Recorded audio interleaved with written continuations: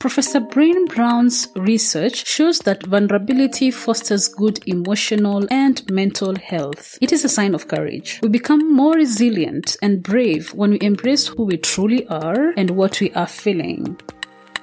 The Vulnerable Scientist podcast is a space for scientists to tell their honest and authentic stories. I am your host, Sarah Nyakeri, who happens to be a scientist, informal science communicator, and I help scientists create personal websites. If you want to support this show, go to www.patreon.com/thevulnerable-scientist. You can also follow this podcast on all social media platforms at TV Scientist Pod.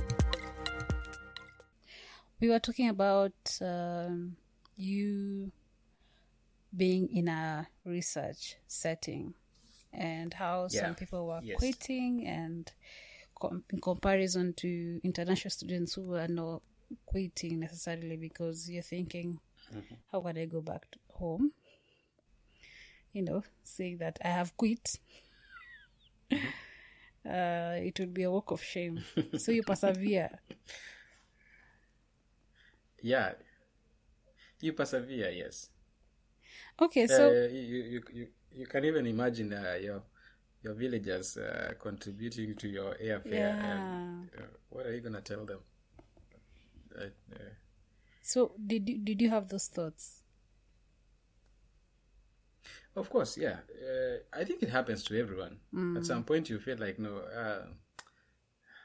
it's too much. Not even once you think about it, especially when the most discouraging thing is when you think you've put in your best and someone tells you, oh, this is not even to half of your expectations, and you think there's nothing else I can do more than I've done. What do you do when that gets to that? It happened. It happened a few times, and I'm thankful. My professor was someone who was very understanding. So I wrote an email to him one day, and I told him, I want to have a sitting with you. I have a few things to discuss, and I told him,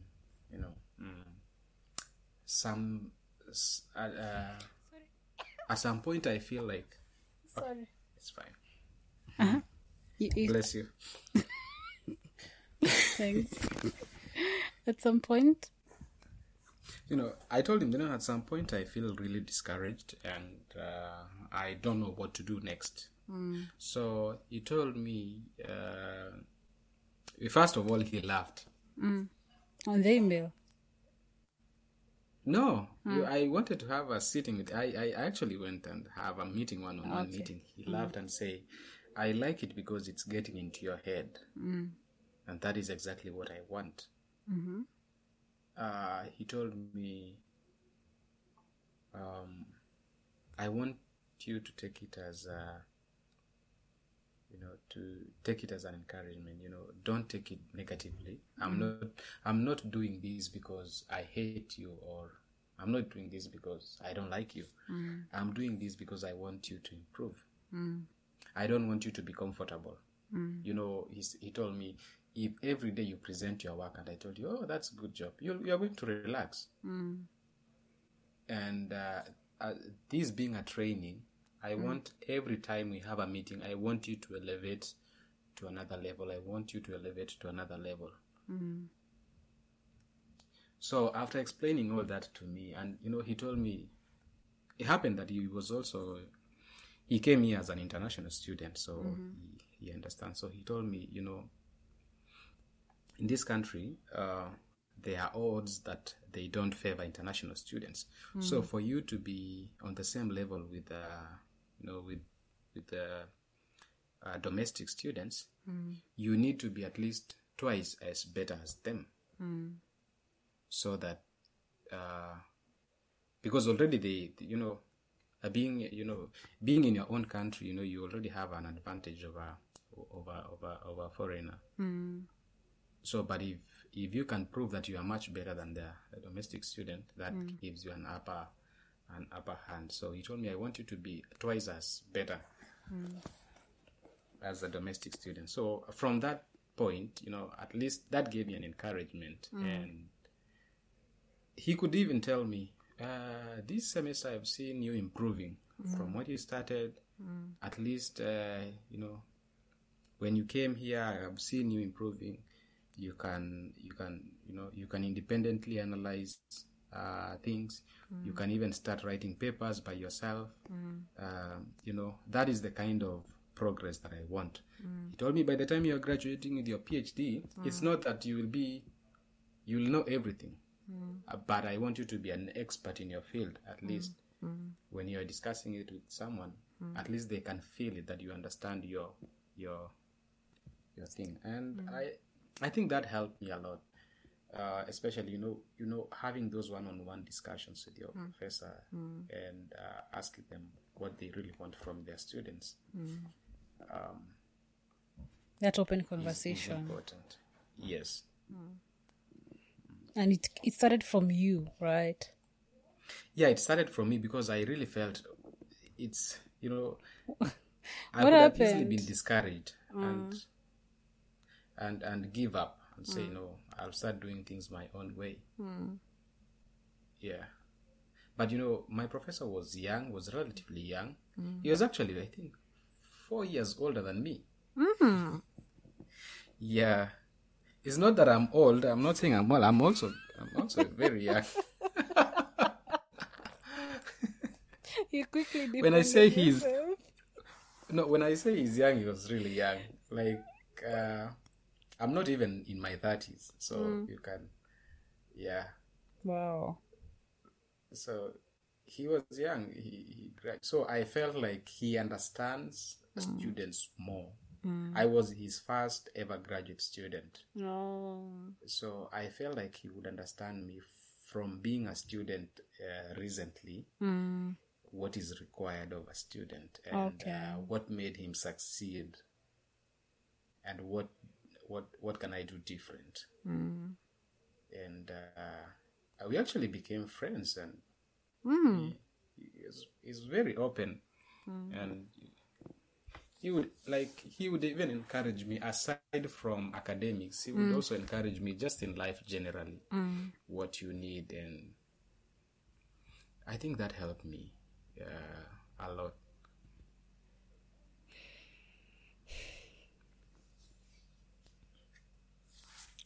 Okay, sawa. So you got your PhD, right? Right. When was this? Last month. Oh, you're a recent graduate, so you haven't gotten used to Yes. the word Dr. Alex Kirui. Like, does it sound weird? No. It still sounds weird to me. Like, How old are you? I don't know. I'm 29. Okay. Turning 30 this year. Right? So, yeah. It How feels I've weird. never asked this question, by the way. Yes. It's a good thing you're open to answering that question already. How is it like transitioning to not having that doctor thing behind your name, and now you're Dr. Alex Kirui? How is that like?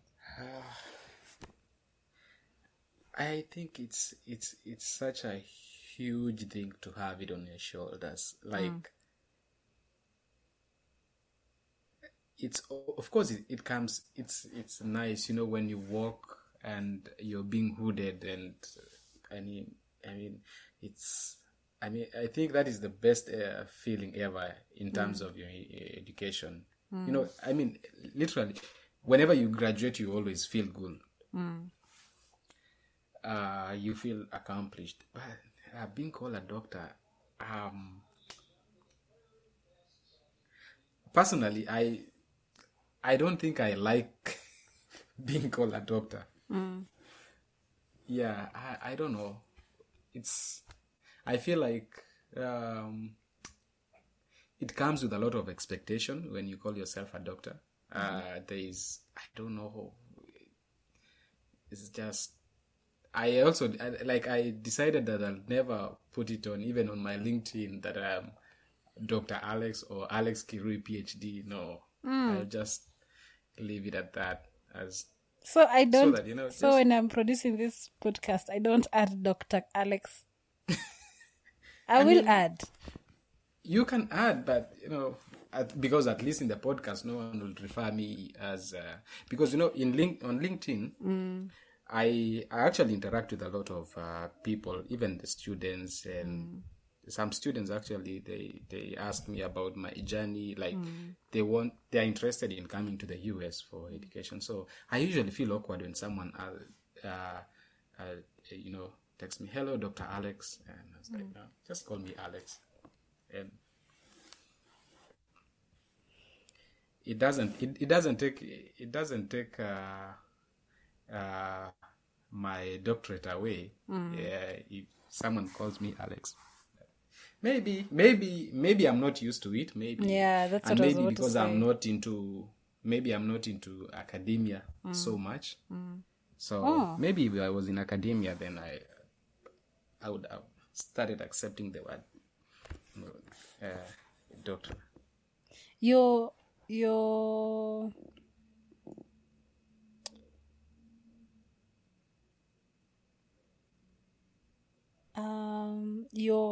what? So you moved to industry. Yeah, I'm transitioning. I haven't fully moved into industry, but Okay. I already got an offer. So Nice. I'm moving to industry. Yeah. Wow! So Congratulations. Thank you. So wait. Do you want to talk more about that? I don't know. About my transitioning to industry? Yes. Yeah. Okay. So how did that happen? Why did you want to be in academia? Like, what's happening? I think everyone always fights with that, especially when you're doing when you're in a graduate school, whether you're doing a master's or PhD. There's always that fight inside, within. You want to be in academia, you want to go to industry. You're always googling, is industry better than academia? Is academia better than industry? There's always that fight within. Yeah. So I considered everything. I actually, even my professor was like, Alex, I want you to go to academia. You've published a lot of papers. You have a lot of citations. It will be very easy for you to transition. And I looked back, I reflected and saw, basically, my 29 years has always been in school. I've always been in school since 1998, when I was, not even 1998, when I went to kindergarten, I think when I was 3 or 4, until now. I think the only break I took is the 1 year before I joined university, and the 2 years before I came for my PhD. But basically, my life has always been in school. Going into academia, I still feel like being a professor is just being a permanent student. Like, I look at you look at the academia life here in the US, it's totally different from academia in Kenya. Especially when you involve yourself in research, you are constantly doing research, whether you are home or whether you're in school. I never envied that kind of life. I felt like it will take much from me. So I said, no, maybe later, maybe I might consider, but for now, I want to go to industry. And then that is one. Second factor is, of course, academia is good in terms of flexibility and job security, but you have to earn it anyway, especially for the first 5 years, especially here in the US. If you want to be in academia, you have to get yourself a tenure. and you have to work very hard for your first 5 years before you getting a tenure is like being permanent. So your first 5 years is you want to prove yourself that you will be an asset to that university that employed you. So you have to look for grants, you have to publish papers, you have to have a good reputation, and all those things. And I felt like, no, I'm not ready for that. And I think the other thing, I think it's money. I mean, we have to say it. Industry pays well than academia. So I know it's flip side when you look home, but yeah, here industry pays well. Yeah, so those are the things that I considered. And I didn't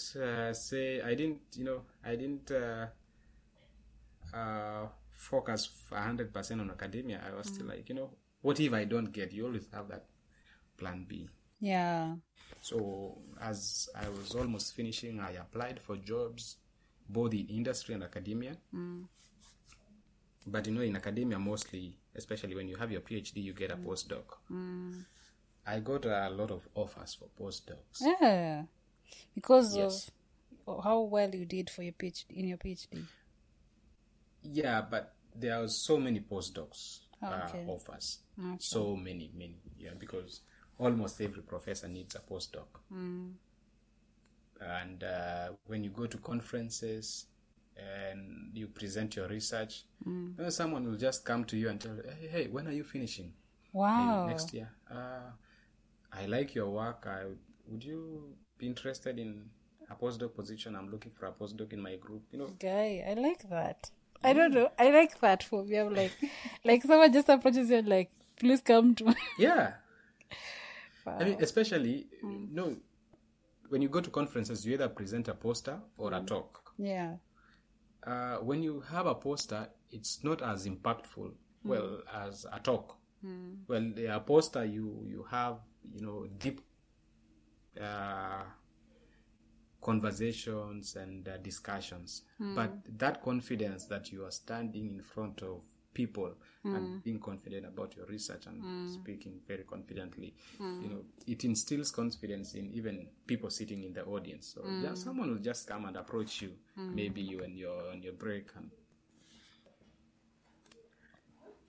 you get, so I applied for them. It's difficult getting an industry position, but I did several interviews.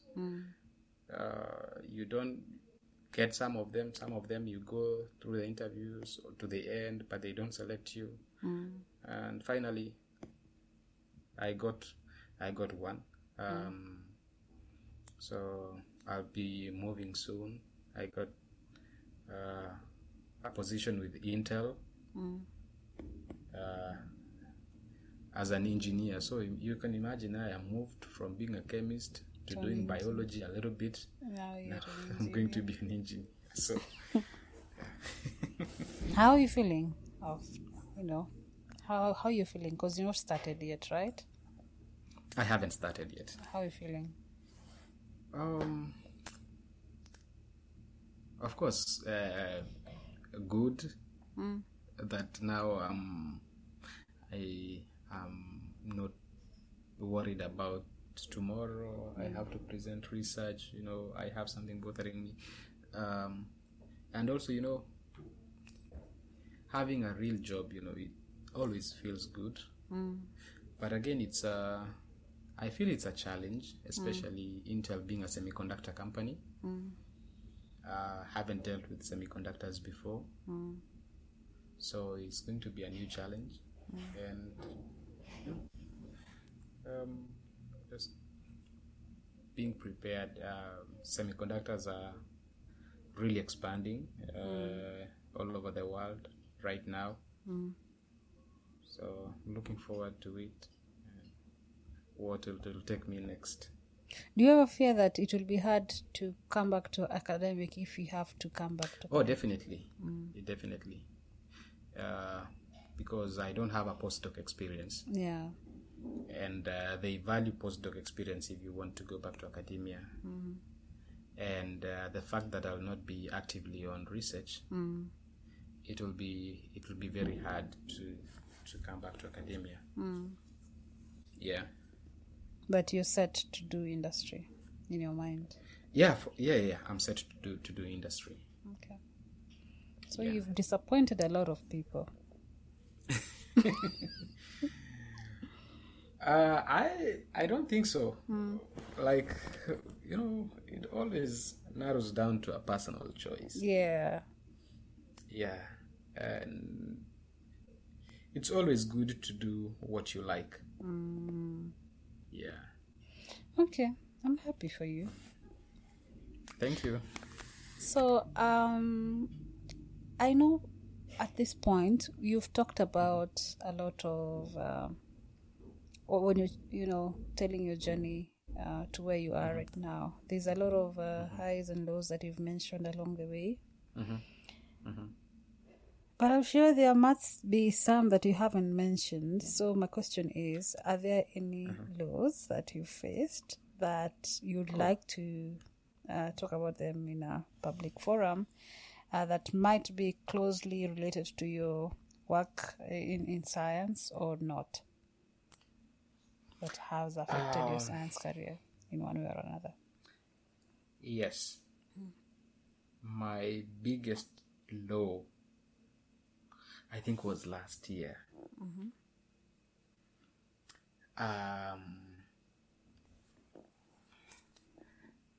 Well, okay. I think,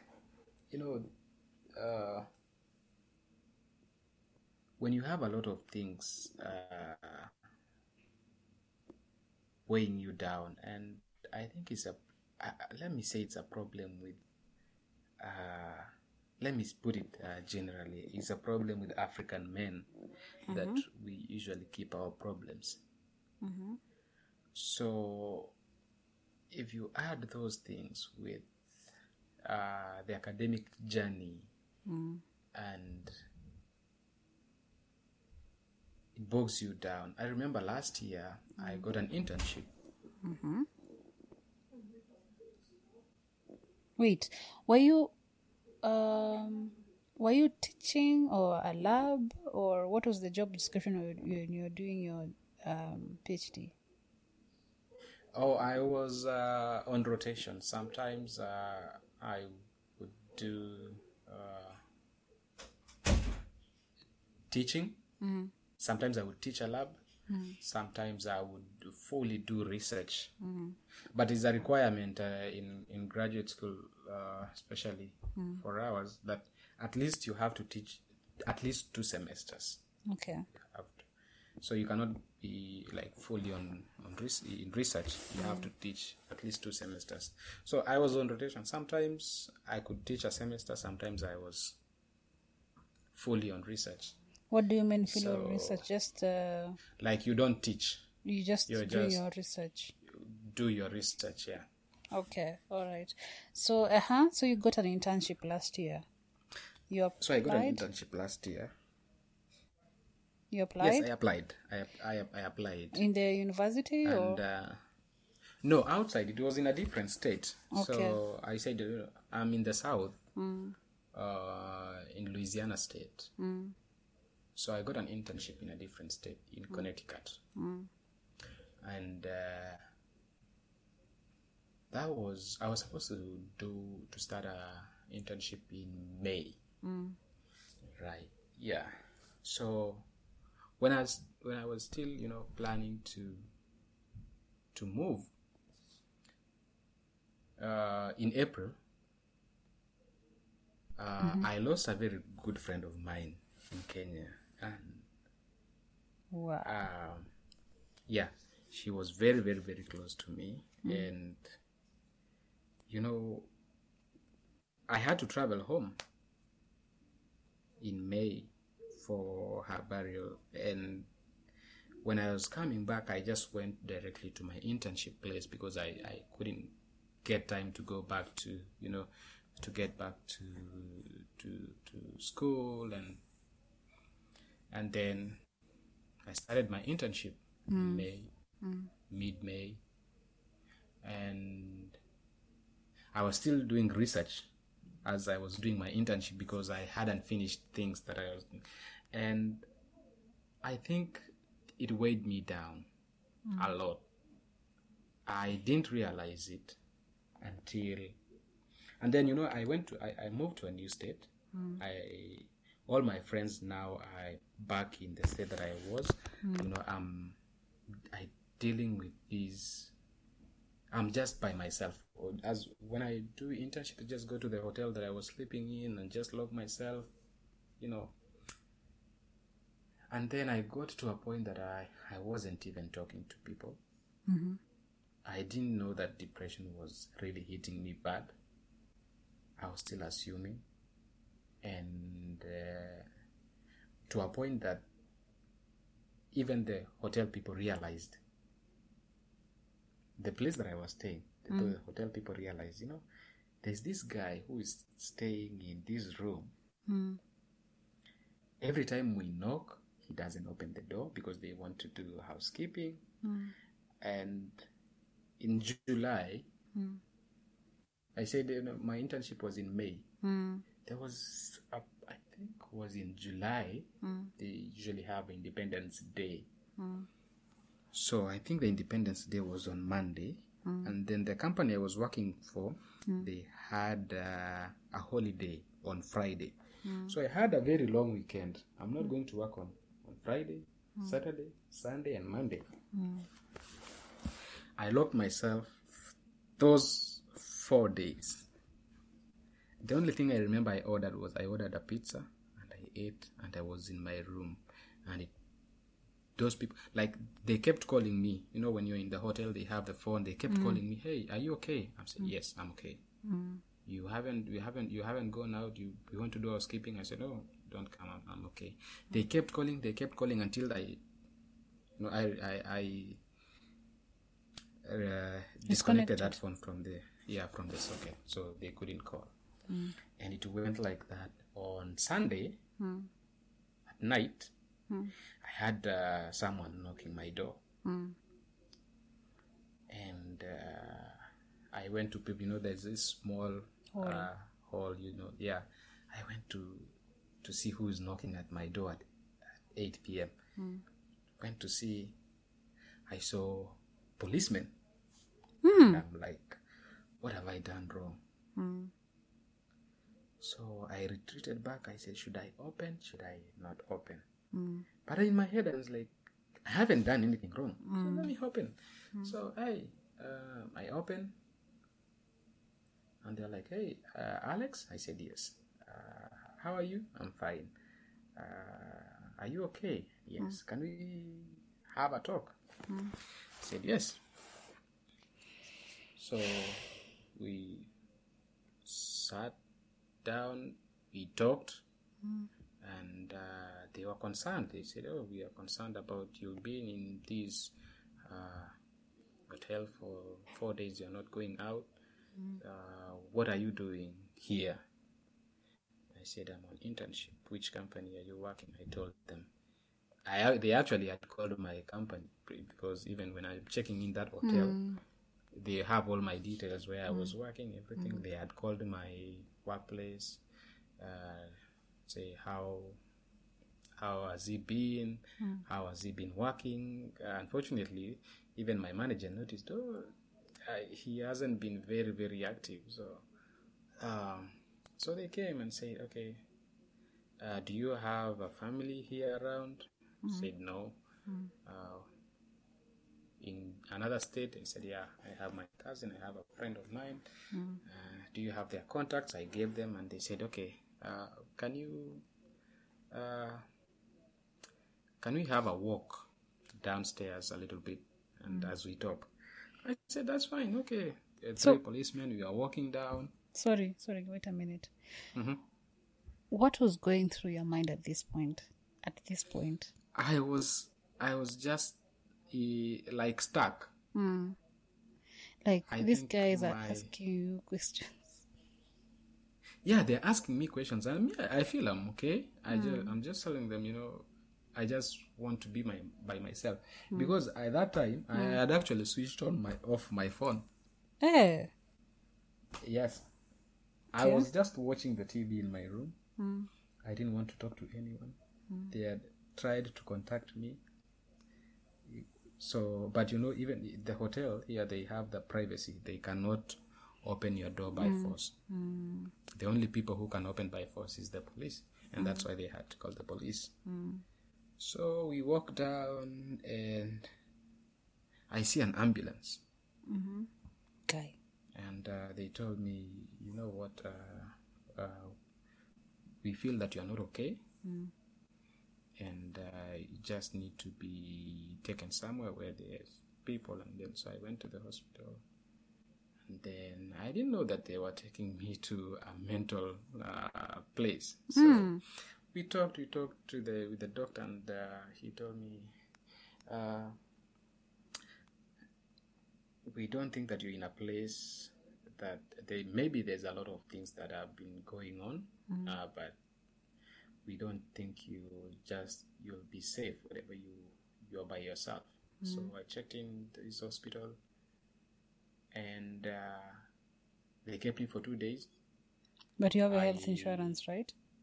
At that point. Yes, I have a health insurance. So they released me. I'm okay. Go back. Went to work a few days. I asked for an off on Friday. I felt also like I need a rest. I went to visit a friend of mine. We were actually in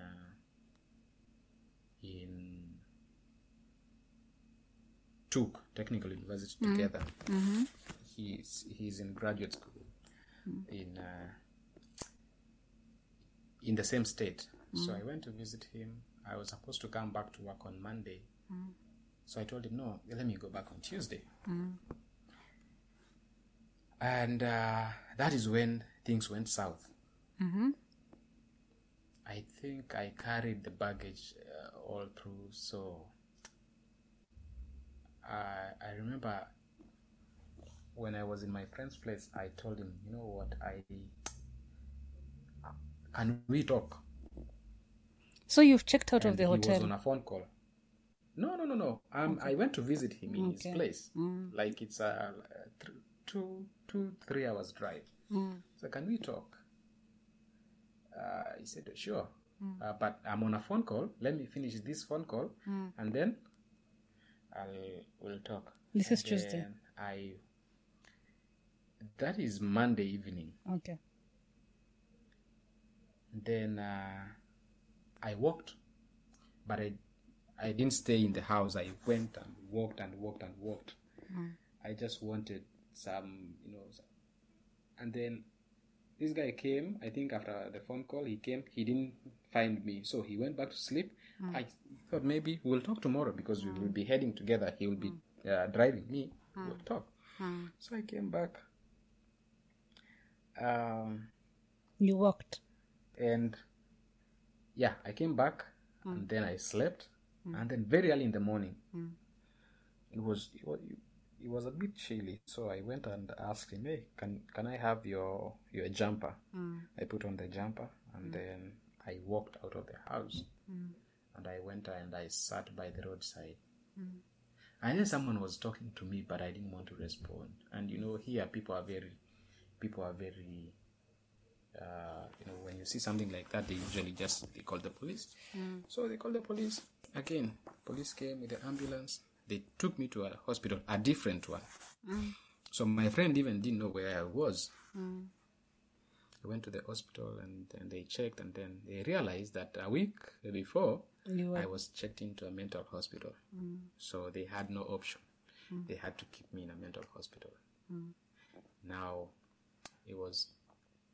I was too much. That is when I realized, wow, I think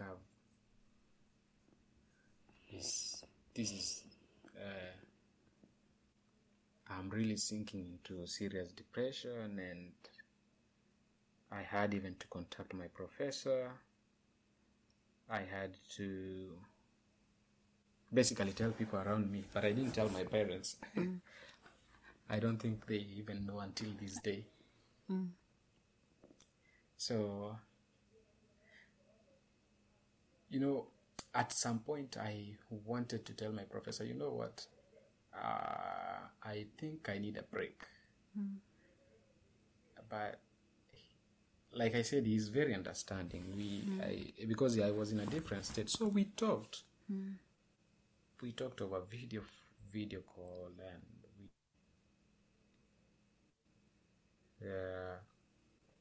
and he told me, that internship is not important. Just come back, and it's better when you are around.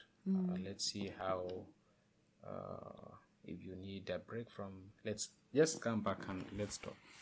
And we talked what has been going on, and having my friend who was the one that I told you I went to visit as was really helpful. He was there all the time, with me, checking on me, calling me every day. And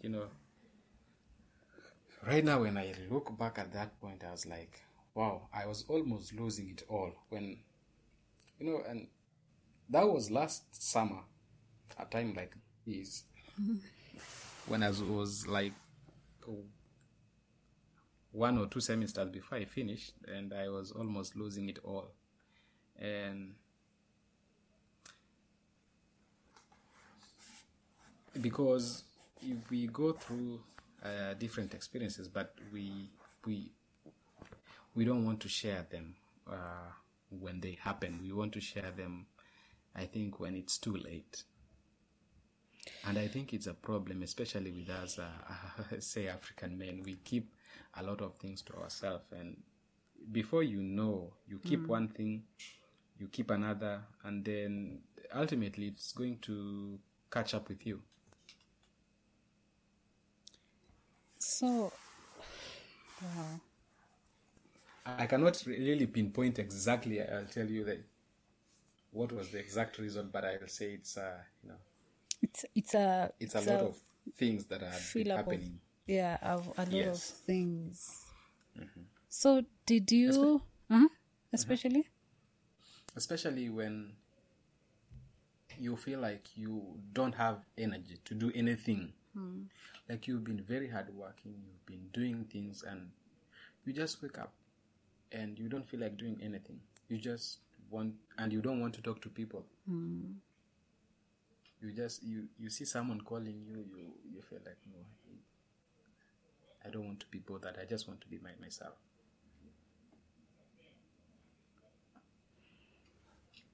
Well, so niko na maswali. So this hospital, what happened? This hotel, what happened? You came for your things after going to the hospital? Yeah, they kept my things because of course they knew. They knew there's someone who is in this room, and the police came and they've been taken to. Yeah, they removed my things and they kept it. So I came back like late after, I don't know, 3 weeks or something. And then I told them, hey, I was in this hotel, and I said, okay, I think we have your records, and just take your things. They were nice. They didn't charge you for the extra days, or like what happened? No, so remember the first time I told you, like, I came back, like I went to the first hospital, and then I came back after a day or two. Yeah. And then, because I used to book like for a week or two. And then I think for that time I had booked for a week. And then after it ended, they didn't renew it automatically because they saw that I am not coming, and they knew that this guy is going through some things that, I mean, I'm actually, they might have been happy that I never went back. Because you're afraid. When you see someone going through a lot and then you're afraid, what if something happens to this guy? Yeah. That hotel has to be shut down for a while. And they will be asked why you noticed some strange behavior, you didn't notify the authorities, Wow, it's a thing. Like, if someone, for example, I don't know, if something happens to that person, then it's the responsibility of the hotel. They should have done something. It's they take anything about human life, they Take it seriously. have to take it seriously. So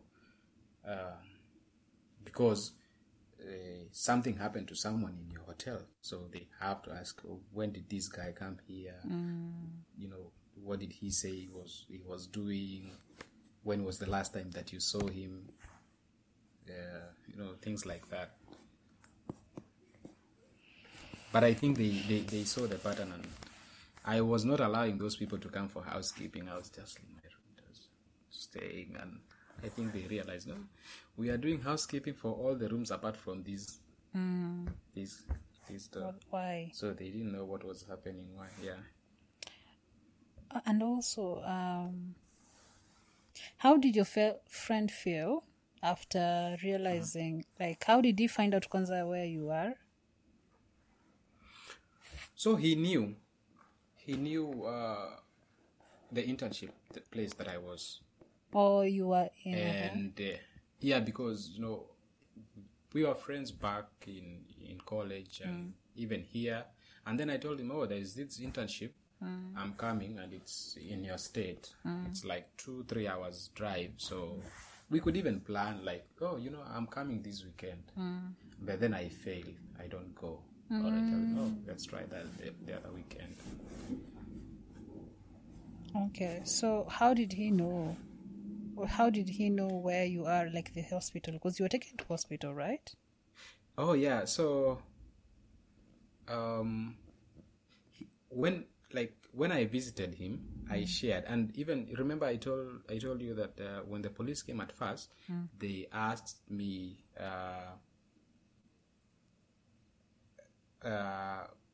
Who do you have around? So I gave out his number and my cousin's number. The first time. So they called him. So he knew there's something bothering me. So when I told him at night that I wanted us to talk, and then in the morning, I disappeared, he was also concerned. And it happened, when the police came, they took all my documents. And then this guy also called the police because he knew this guy is not correct. So, and especially it was in the morning, he called the police and said, "Hey, someone who is I'm looking for. I was with him, but I'm really concerned where he is." So they just connected. Oh, there's someone also we found here, and we took him to the hospital. So, do you know his name?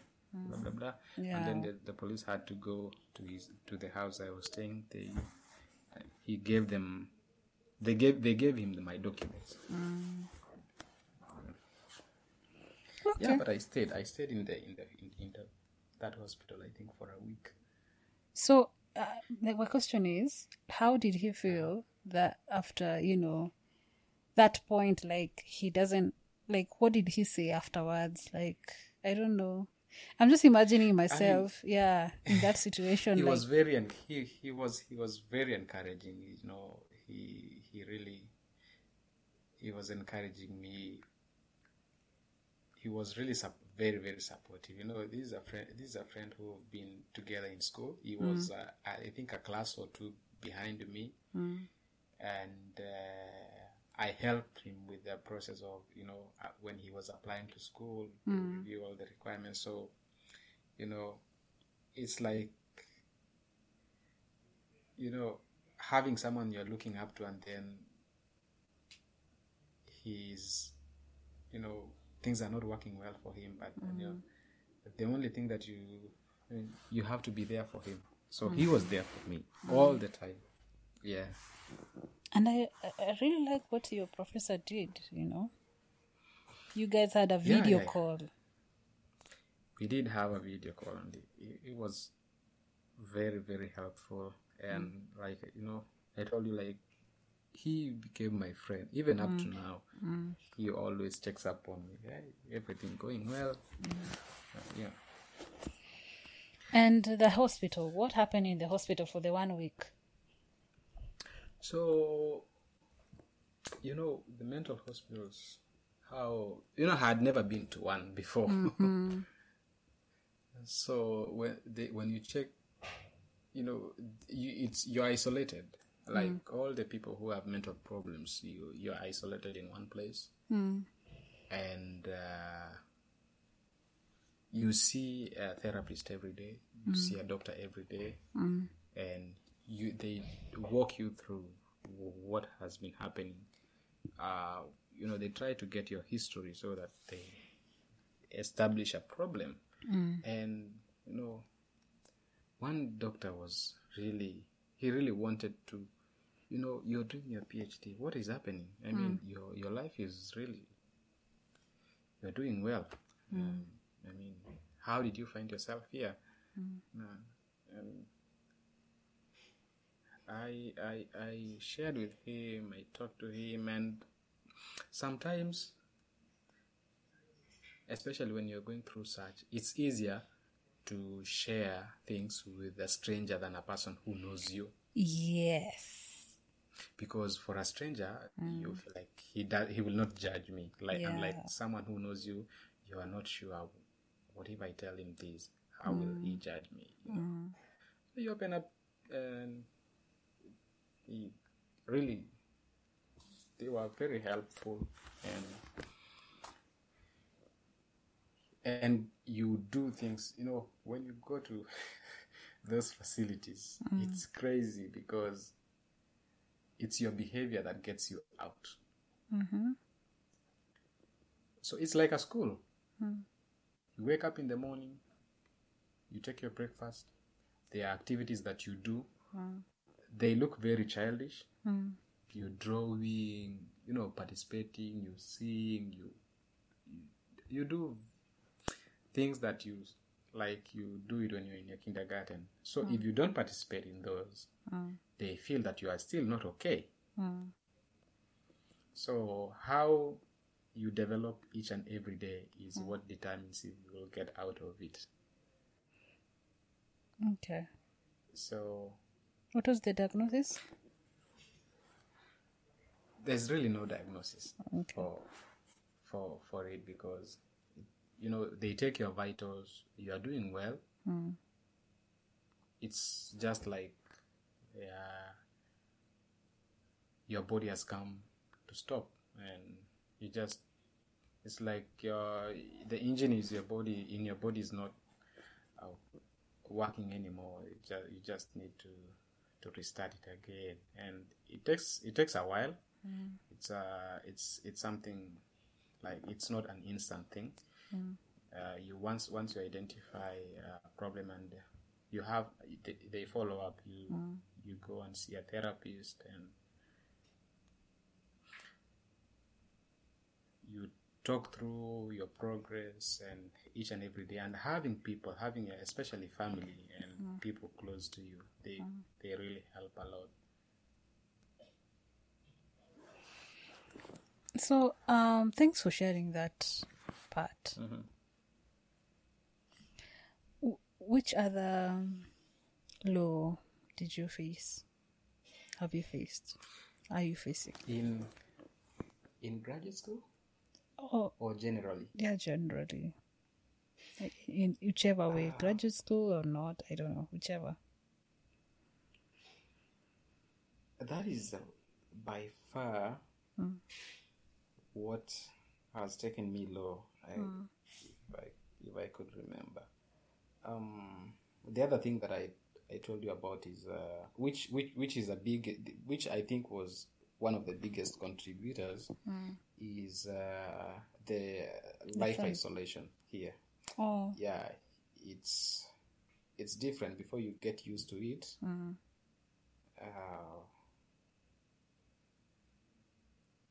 It takes a lot of your energy out, especially if you used to be a social person, and then all of a sudden all those doors are shut.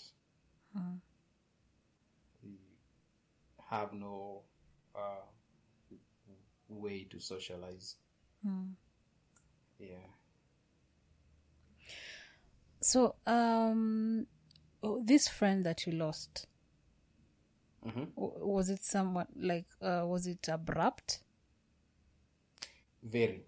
It's You someone guys that were I talk- constantly talking. Yes. It's someone that I talked to like today, and then tomorrow I'm told that she's normal. Yeah. So, okay. That's crazy. Yeah, those sudden, like, you don't even know what happened. Yeah, like, those days you hear someone collapsed and just like that. It's not like they were sick. It's not like they were... there is at some point that someone is sick and you kind of expect. Yeah. When you see their health is deteriorating, like, really so much, the shock level is not high. But it's different when you talk to someone who is very healthy today, and then tomorrow you hear that they're gone.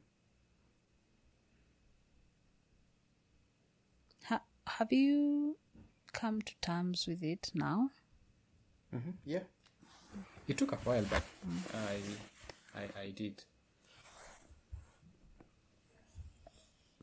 Let's talk about the highs. Oh, so many. So many highs. I think my first high in graduate school is when I got my first paper published. When was that? 2018. It's actually 1 year later. 1 year later. You put in a lot of work and you're like, whoa, where are we heading with all this work? But when you finally see your paper published, and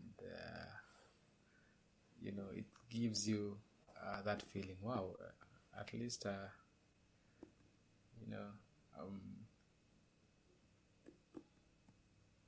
the work that I've been putting in is finally working.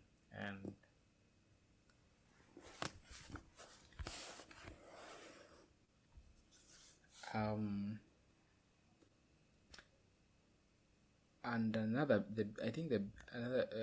biggest high, I would say, of course, apart from graduating, is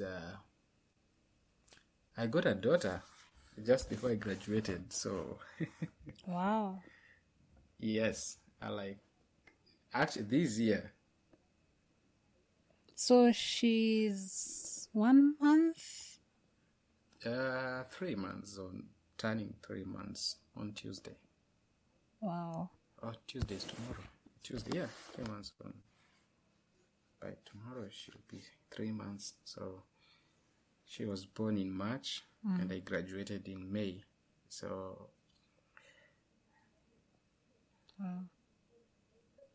that is, she came in at the right time, when I was just almost done with everything. And that's like a graduation present or something. I don't know. Yeah. After I always say that. Yeah. You always say? After all what was going through, especially a better part of last year. And of course, getting married when you're in graduate school, that is also one of the biggest highs. It's challenging. I will not say it's very challenging. How long have you been married? 1 year. Oh, okay. So this is 1 year, approximately 3 months. Before or after that whatever happened. So this is what happened. So I got married last year in March. And in April is when I lost my friend. In May is when I started my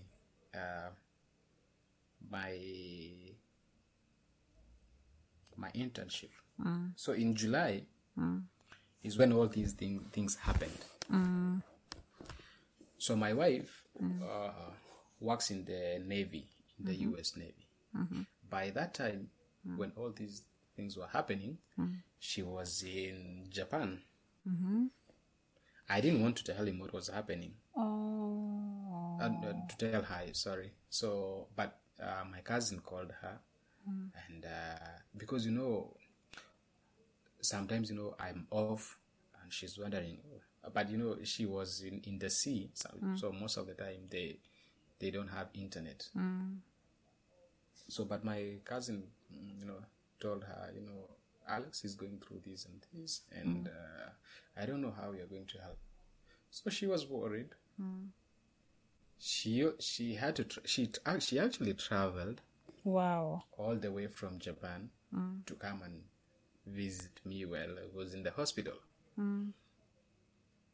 And after convincing the doctor that I was okay,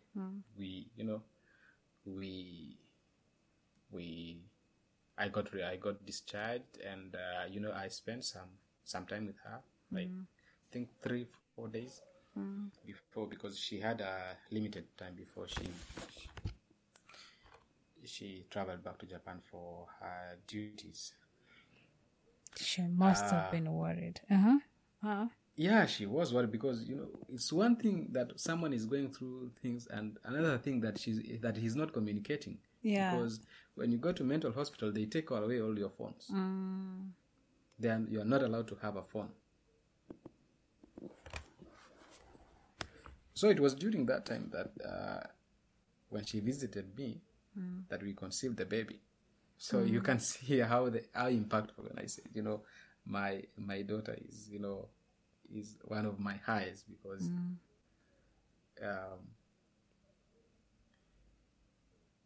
after realizing all that, I knew, after going all through that, and I was even not fully 100%, but I knew that I have a responsibility. My wife is pregnant. Wait. Another human being. Wait, Yes. when did you? Okay, now this is July, right? You still? Yeah, and towards the end of July now. Yeah. That's when you're off the mental hospital. You're back home. I was off the mental hospital towards I think around 20 something, between 25th and 30th of July. Yeah. So then you're back home, and you're no longer doing the internship. You told those guys that you've quit, like no notification or anything, right? No, I went there and cleared, and I told them. They already knew that something is going on. Something is going on. So what were they doing? It was a pharmaceutical company. Oh, okay. So oops. So you left, this is end of July, and you left, you come... The internship was even almost coming to an end. I was supposed to finish it mid-August, so it was I terminated it like 2 weeks earlier. Okay.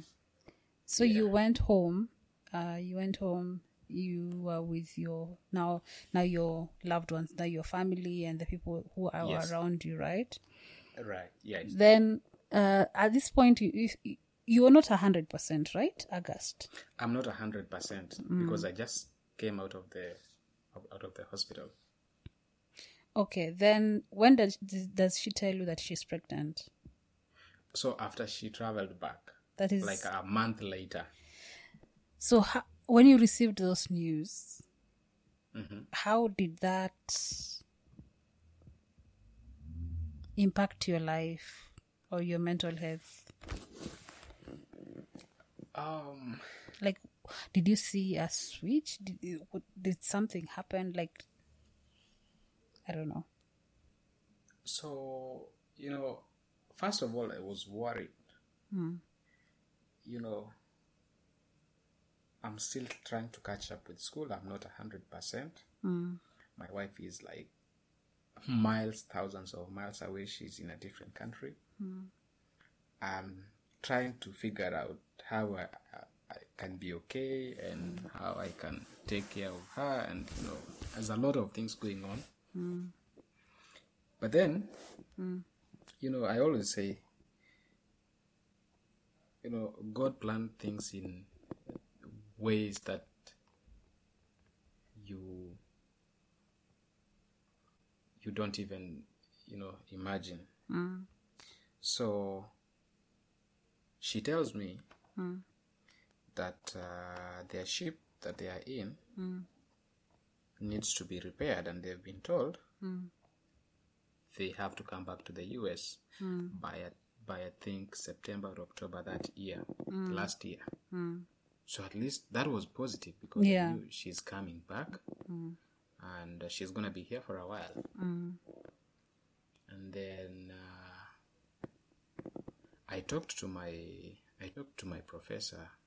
I told him what was happening, and if he could allow me to write my dissertation and defend in December. But though that was not the plan initially. The plan was... That was not the plan initially. But then, there is a risk with that. He was okay with that. But then, when you are an international student, you have to have a clear plan. If you're defending, you need to have a plan. What next? Because you can't be here, you're not working, you don't have a visa. So then he told me, well, you can apply for jobs. If you get a job, well and good. I applied for job. I got a job even like last year. So I defended in December. So by December, my wife was already here, but in a different state. So I had to move to where she was, because by that time she was almost due. I think she was 6 months. So I moved. I just finished defending. I have a job, but I have to wait for my work permit. But now the job that I have got is also in a different state. So that means I had to move. But my plan was I was only going to move when our child is born. So I waited for my work permit. It delayed. It delayed, but then I said, okay, I think it's good because it has delayed, so that at least I can spend time with my wife, especially when she's almost due. So by the time she gives birth, maybe I will stay with her maybe for a month, and then I report to work. And then my work permit kept on delaying, and those guys told me, we need someone immediately. So we are giving you like 2 weeks. If your work permit is not here, then we don't have another option. And then after 2 weeks, the work permit was not here. And they had to cancel my position and gave it to someone else. So I'm here, no job. That was already in March. I had no job. What was going through your mind, man? At that time, like, hey... That's tough. Like, it's not like you're 100%, and now there's a child on the way, and you have this offer, and then it goes, and now you have no job. So I think it was really difficult, because now I have to start applying for jobs, new jobs. So I had to apply for jobs afresh. And then I get this interview. And then they're scheduling me an interview on like a Tuesday in March. We were expecting our baby in April. But on like a Saturday evening in March, my wife's water broke. It's like 8 months, so I'm not even worried. Like, we still have like some a time month to go. Yeah, even when the water broke, it's my first experience. I don't know. I told her, let's go to the hospital. We will come back. It's not a big deal. God. I didn't even know that it was water.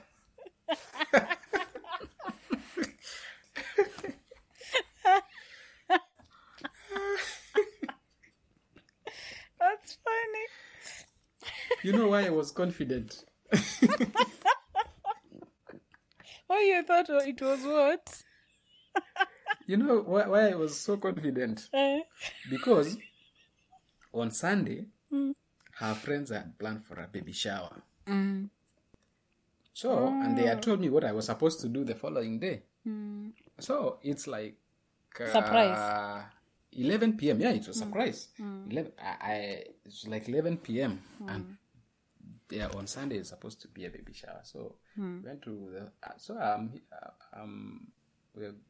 we're on our way to a hospital, and I'm telling her, don't worry, it's not a big deal. We'll just go to hospital. Maybe we'll come back, maybe. Yeah, so we get to the hospital, and then after a few examinations, they tell us, hey, you're going into labor. And that is when it hits me, like, we are not going home. That was Sunday evening. Oh, no, Saturday night. So I had to call one of our friends. I tell, you know what, your plans are ruined. Ruined. So it's over. I mean, just figure out something else. So we stayed in the hospital Sunday night, Monday night. Remember, I have an interview on Tuesday. Yeah, yes. So the baby was born on Monday. Monday morning, yes. And because it's a preterm, we had to stay in the hospital as they examine to see if it's safe for the baby to go. And then I have an interview on Tuesday. I had to do an interview in hospital. Yes, even when we were doing the interview, the baby was crying in the background, and then the person who was doing the interview was asking me, what's happening? I told him I'm in the hospital, so the background noise, I got a baby yesterday, and he's like, wow. But that is the job I got. Oh. It was much better than the previous one. In terms of? So, in terms of everything. In terms of location, in terms of pay, in terms of benefits. I was like, wow, okay. There was a reason why the other one had to be cancelled. Yeah, to go, yeah. Yeah, so... But you didn't see that at that time. Now that's when you see that. That's when I'm seeing it right now. That time I was like, why is it happening when I really need a job right now to support, the baby coming and a lot of things. So, but yeah, it's. I mean, when I look back and look at my journey, sometimes I laugh, sometimes I I think that is what makes life beautiful. Because if it was all smooth, I don't think we will be recording this podcast and talking about our lives. Yeah. Yeah. When I listened to Gladys' podcast and some experiences that she went through even when applying for roads. Gladys actually interviewed me when she was writing her latest book. Yeah. When I listened to Mwakisha's interview, Mwakisha actually we took some common units with Mwakisha. We took the same year. Mwakisha? Yeah, some... Oh, Mwamburi. Mwamburi. Oh, Mwakisha. Yeah. Okay. Yeah. Uh-huh. Yeah. You took some minutes together. Yeah, we took some units together. And, I was so happy when he got... PhD in Japan. Yeah. So... Oh. Okay. That's interesting. So, is there another high? Okay. How many papers have you written? By the congratulations of being a father. I don't know. How is that experience, by the way? I've not asked that. I was supposed to ask that. Well, I'm still learning. Yeah, but it's it's a beautiful experience. Being a parent, especially a first-time parent, there's a joy that comes with parenthood. Like, when the baby cries for the first time, it gives you a lot of joy. And but it's also challenging, especially the first few months. You forget about sleep. Yeah, and it's because baby wakes up like every 2 to 3 hours, so you have to be prepared for that. Okay, so but it's in general, it's beautiful. I would say so far so good. okay. So how many papers did you publish? 11. What? Why? Yes. How? You went into a PhD in 2018, right? 2017. 2017. 2018, 2019, Yeah. 2020, 2021. 5 years. Yes. Oh, not even 5 years. 4.5. 4.5. And you've written 11. Yes, How is that even possible? So, Do you guys pay for publishing fees? some journals, they ask you to pay if you want it to be an open access. Oh, yeah. Yeah, but most of them you don't have to pay. But you are not like for the fees thing. It's not about you. It's like your professor. Oh, okay. Who handles everything. So the 11 papers, it's not like I'm the first author in all the 11 papers. Some of the papers, it's a collaboration. So I've done like a third, a half, a quarter of of the work. Some of them I think I have 4 first author papers. That is, I've done majority of the work because it's hard, like doing all the work by yourself is not easy. It's not easy to publish. And I say I am lucky to have had a professor who really pushed me a lot to work. Because self-motivation is not in everyone. Sometimes you wake up and you feel like, maybe I can take a rest today. But when you know that, you have to be accountable at the end of the day.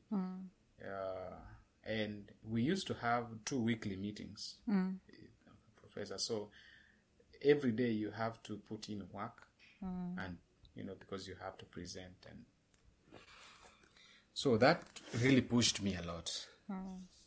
And I also think it also depends with the field. Some fields are easy to publish than others. I know some people who can even take like 2 years to publish one paper, because of the nature of their field. Yeah, so it's I think I have 4 first author, but the rest of them are collaboration mostly. Yeah, because that is one of the questions I got in the interviews mostly. Like they will ask you, have you ever collaborated with people? They encourage, because when you go to industry, you work in a team. So they want you to prove that you've been in an environment before that you can collaborate. Oh, okay. Yeah. Is there another high?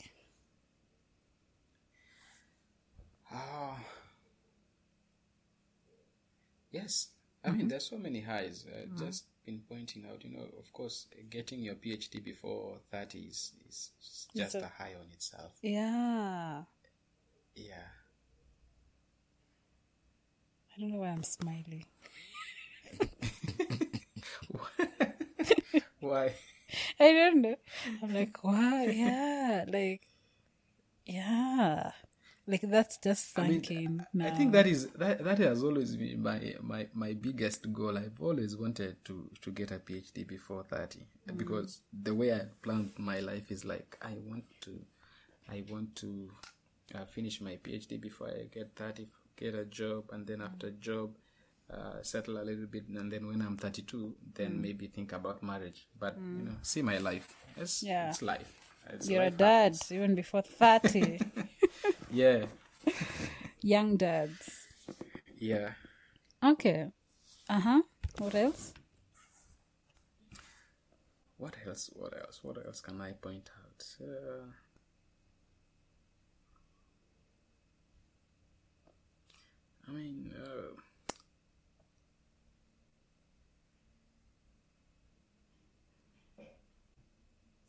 I can't. I'm trying to think about all. Whatever I'm thinking is. Everything is. What are you thinking? What else? Getting a job is also a high on its.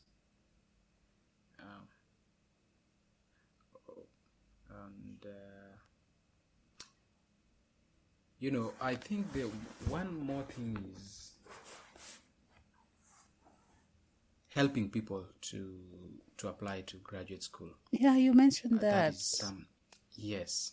That is something that I've always been happy to do, and I'm still happy. I actually have like 3 or 4 students who I'm currently, trying to mentor and to help them to with their application process, because at the end of the day, you don't want to do this by yourself. You want other people to show other people the way. Yeah. Because I feel like most people, it's just the information that they don't have.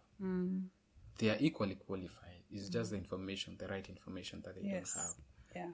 Yeah. And that's why I ask all the details, because I was, the reason why, exposure is when you listen to people's story, either on a movie, biography, or a YouTube documentary, or a book that you read, or traveling, or talking to different people who have different experiences, or listening to podcasts. Like that's exposure. And you can't know something until you're exposed to that in some sort of way, material or something. Right. And I thought the only way some people are doing better than others when it comes to a certain thing is because one person was exposed to this information and the other person was not exposed to this information. So I thought, why don't, because the only reason I would know something is because I talked to someone and they told me this. So why don't you just give that information out there for someone else who might be looking for that information to get that information? Like, the only reason, like, we'll find that there are people who have these opportunities probably because they knew someone who had such an opportunity, and those people are the people who helped them, or not even necessarily helping them, but by knowing that, oh, you can actually do this and get to here, like that information makes you now think about that path. But you can't have that unless you hear that. Yes. Yeah. Because even for us, even for me, if it were not for someone else to tell me about this journey, yes, I wouldn't have known it. It's possible. That it's possible, even if it exists. Yeah. You wouldn't have known. I'm actually planning to have a webinar, like maybe in the next week or 2, just to, for the people who want to further their education, especially overseas. Okay. And just, enlighten them that you can do this, you can do this. Just for them to, to empower people with information. I would like to help you in that. Yeah. I'm willing to do that. I'm still planning, and then I'll let you know when I have the details and the date. But I think it should happen in the next week or 2. Okay. Yeah. especially for science. I think I usually tell people if you're in science, it's very, very, very easy to get funding, to get a scholarship. Yeah. Because some people have reached out to me asking me, "Oh, I did business management. I really don't know how to the breakthroughs for like humanities and business courses. But for science, at least I know a thing or two that can help someone." Okay. All right. Looking forward to that. And I'll like to promote that also on the podcast and on my social medias. Okay. Thanks for that thought. You're welcome.